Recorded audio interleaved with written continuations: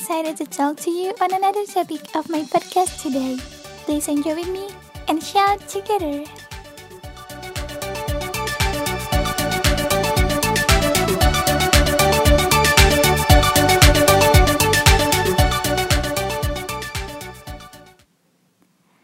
In a work environment, I and all of us will not be separated from the problem, and the problem can get worse until it reaches a crisis.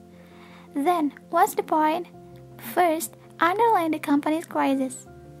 Do you think it's conflict, public relations, clarification? Yes, it's all interrelated between the case, the parties who give the solution, and how to solve it. Guess what is most important in solving the crisis? What? Yes, communication is the main thing, and also ethics is unavoidable. Ethics in communication, it is a diplomatic language. What do we mean by being diplomatic? Diplomatic language is polite and careful. We use it so people don't feel offended or upset. Some people are quite careful with the words they use because careful is important. You see, a crisis is sensitive situations, emotions are running high and people are restless. There is the potential for conflict if you do or say the wrong thing. Imagine you need to tell your boss about a bad accident. Do you say, "There's been a bad accident"? You could say this, but it might be too direct. To cushion the blow, you can say something like, "It seems that there's been quite a bad accident." How about this? More diplomatic, right? It's an indirect way of introducing something. Perhaps and maybe are the other common ways to do this. Or you can use apparently like this. Apparently there's been quite a bad accident. Now the other thing you hear there is quite. As in, quite a bad accident, that minimizing expression. That makes the situation sound less bad than it is. Just by adding words like quite, rather, slight, a little, and a bit, we can be more diplomatic. Okay, another way of diplomacy is to use questions. Imagine what you think someone made a bad decision. We say, "You made a lousy decision." The possibility that the person will react negatively, try to turning it into a question. Are we sure this is the right thing to do? Or maybe someone is trying to decide on a course of action too soon. Wouldn't it be better to talk about this a bit more? More diplomatic, right? Okay, but do we have to be diplomatic all the time? Of course not. Diplomatic language can be somewhat indirect. Sometimes we need to convey a sense of urgency or give very clear instructions. Imagine you come face to face with an employee after a major accident and you don't want him to speak to the media. You can be diplomatic and say, "It might not be a good idea to talk to the media." In this case, you have to be direct and say, "Don't talk to the media." This is what is called imperative. It's sentences that don't have a subject used for comments like, "Fix the problem" or "Tell me what happened." The imperative is direct. Is that allowed? Yes, of course. Direct language is also important when you give instructions. You have to be clear and say, "First, inspect the machine. Then, fix any problems you find and file a report." The instructions are very clear and that frankly direct. So, when should you be diplomatic and when should you be direct? Yeah, right? You need to assess the situations and determine which one is best. Diplomatic language can protect people's feelings. It can also avoid conflict and build trust. It's all possible, very important in a crisis. On the other hand, direct language can show a sense of urgency and seriousness and can prevent confusion. It's also important in conflict when things have to happen quickly and misunderstanding is not an option. Remember that to be a good crisis manager, you need to adapt your style and strategy to the situation. Okay, now let's look at another implementation of direct language used in the treatment of other people who are not far away in the office world. This is about respect, or it could be politeness. First, I would say, do you believe the question, "Who do you want to be?" will determine the success in your career in the future? Then, what's to answer? What is prepared? If you are confused about the answer, you don't have to answer because we have answered it with actions every day.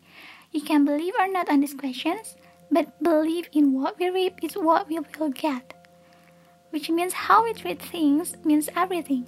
And this is especially true in the office work environment. Either you treat your boss or colleagues by respecting them, and you being respected and being heard, or you are degrading people by making them feel small, humiliated, and ignored. Whatever you choose, that's everything. For whom? For us as well as for others. Have you seen or experienced any instances of disrespect? How rude! This includes many different behaviors, from mocking or belittling someone, telling offensive jokes, to texting in a meeting. Believe me, for one person it may be fine, for another, I don't know. Have you seen or experienced any instances of disrespect? How rude! This includes many different behaviors, from mocking or belittling someone, telling offensive jokes, to texting in a meeting. Believe me, for one person it may be fine, for another, I don't know. Take for example, for me, replying to private messages in between important discussion is not polite. But do you think so? Or another example, when your boss says you are not reliable in front of many employees, is that polite? A storyteller tells of his father who suffered from excessive stress for more than a decade due to work. Why? It's because of the boss treatment. It was initially considered an overstatement, but we will never know if we have not witnessed and experienced it ourselves in the world of work. Imagine being shouted at, "Are you an idiot? That's not how it works." And if I want your opinion, I would ask, is it okay for everyone? Will there be no effect on him or his performance later? Christine Pearson has a theory that small, uncivilized actions can lead to much bigger problems like aggression and violence. We believe that impoliteness affects performance and profits. Her research sent surveys to business school alumni working in all the different organizations. They asked them to write a few sentences about an experience where they were treated rudely, disrespectfully, and how they reacted. And what they found was that disrespect makes people less motivated. 66% reduces work effort, 80% loses time worrying about what's going on, and 12% leaves their jobs. They estimate that immodesty costs them $12 million a year. Then the comparison result that those who experience incivility function much worse than those who do not. Then, what do you think? You might think, this makes sense. After all, it's natural for their performance to decrease. It's because you only see or hear it. Let's take another study in which an experimenter acted rudely to someone who came late to the study. The instructor said, "What's wrong with you? You came late, you're irresponsible. Look at you, how did you expect to get a job in the real world?" Interesting. It proves that the performance of people who just look at it has also decreased. And not just a little. Incivility is a bug. It's contagious, and we become carriers of it just by being around it. It affects our emotions, our motivations, our performance, and how we treat others. It can even take away some of our brain power, and it can happen even we only see or read rants.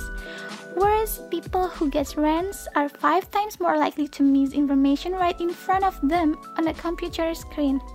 Those who read rants took longer to make decisions, record decisions, and made significantly more mistakes.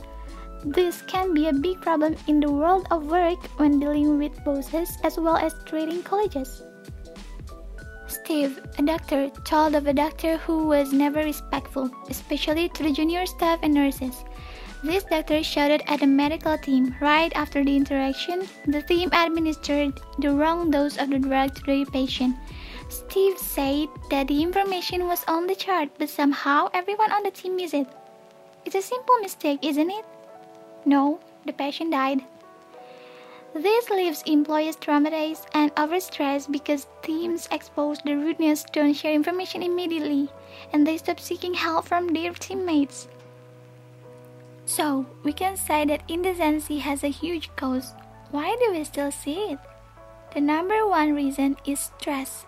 People feel overwhelmed. Another reason is that they are skeptical and even worried about being polite. They believe that they will appear less like a leader. Aren't you surprised? The funny thing is, there are questions like, are good people coming to an end soon? Or Is the joke going any further? I'm a little confused about the answer, but I highlight the statement that people who are rude with the excuse of being a firm leader are to be feared by employees. Research by Morgan McCall and Michael Lombardo while they were at the Center for Creative Leadership.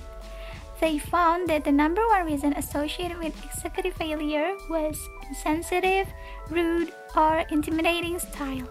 Sooner or later, most uncivilized people sabotage success, but distinguish between assertiveness and rudeness. Then, what about polite people? Are they coming to an end? No. Will politeness pay off? Yes. Being polite doesn't just mean you're not a jerk. Being completely civilized means doing little things like smiling, saying hello, listening fully when someone talks to you, and respecting your subordinates. Why does courtesy pay? Because people see you as a uniquely important and powerful combination of two main characteristics: warm and competent, friendly and intelligent. If you are polite, you will be seen as a leader. You will perform better and you will appear warm and competent. There is one of the most important questions about leadership. What do people want most from their leaders? The most common answer from a study of 20,000 employees is respect. Being treated with respect is more important than recognition and appreciation, useful feedback, even opportunities to learn. Those who feel respected are healthier, more focused, more likely to stay with their organization, and much more likely to perform well. Has your heart been moved to respect and appreciate employees more? It doesn't require any major changes. Small things can make a big difference. Start by thanking others, sharing compliments, listening attentively, asking questions humbly, acknowledging others, and smiling. Politeness spreads, employee satisfaction score increase. Courtesy and respect can be used to improve organizational performance. Soap Company, in 2001, the company's market share fell by half. Sales are down, lots of people have just been laid off. A Gallup's manager said it was the least engaged organization that had surveyed. The more headquarters-like office was surrounded by a barbed wire fence. There is a guard tower in the parking lot. He said it looked like a minimum security prison. It felt toxic. In 5 years, the company has turned things around, and in 9 years, they have set all-time performance records and won accolades, including the best place to work. How they do it? One day, Doug, as a CEO, told his employees that he would have high performance standards, but they would do so politely. For Doug, it all comes down to being hard-headed by standards and being soft-hearted with people. And if he handles every point of contact well, he will make employees feel valued. Another way to make employees feel valued is to write more thank you notes to employees by hand. Most don't take long, less than 2 minutes each. The key is to be agile and attentive in each of these moments. Politeness makes people live more and function at their best. Immodesty eats away at people and their performance. It robs people of a potential even if they only work around it. What we get is that when we have a more polite environment, we are more productive, creative, helpful, happy, and healthy.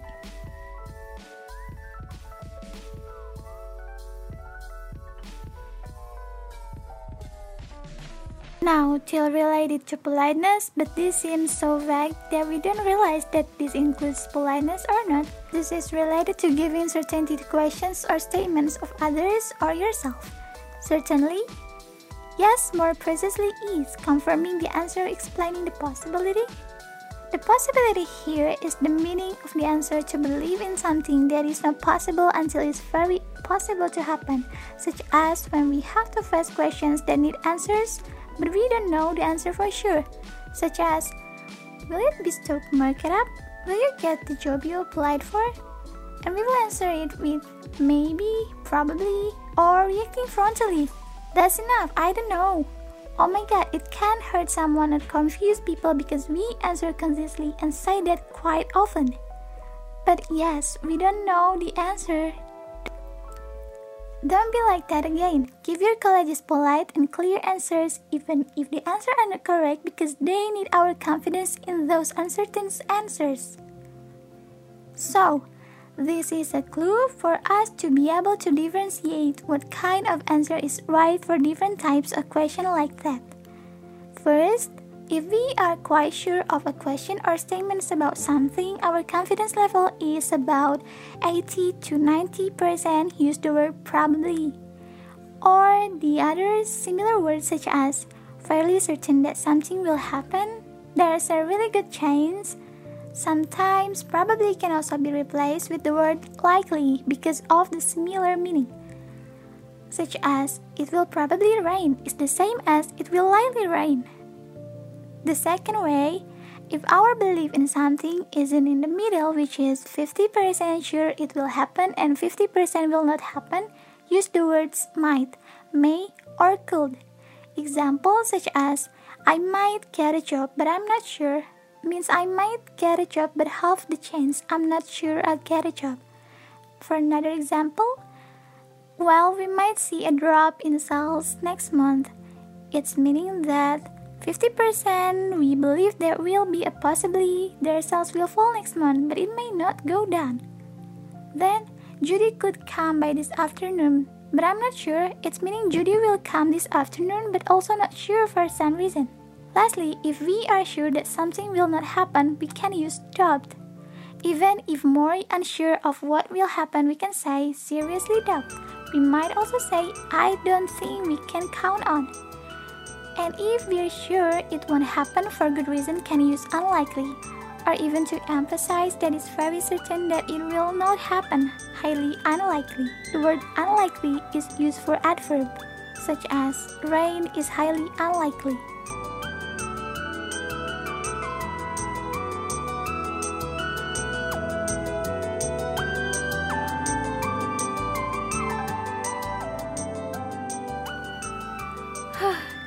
Time goes by fast. We've been talking for a long time, right? How? Are your eyes now open to paying attention to treat your colleagues better? Or are your eyes now closed because you are sleepy? In every interaction, please think, who do you want to be? Let's stop the impoliteness back and start spreading civility. After all that, it will pay off. Believe me. I hope you guys get points from sharing this time, and don't be bored to come back to this podcast channel with me, Zahra, in the next podcast. It's nice to share with you, and I hope you have a nice day. Finally, thank you so much. I will say goodbye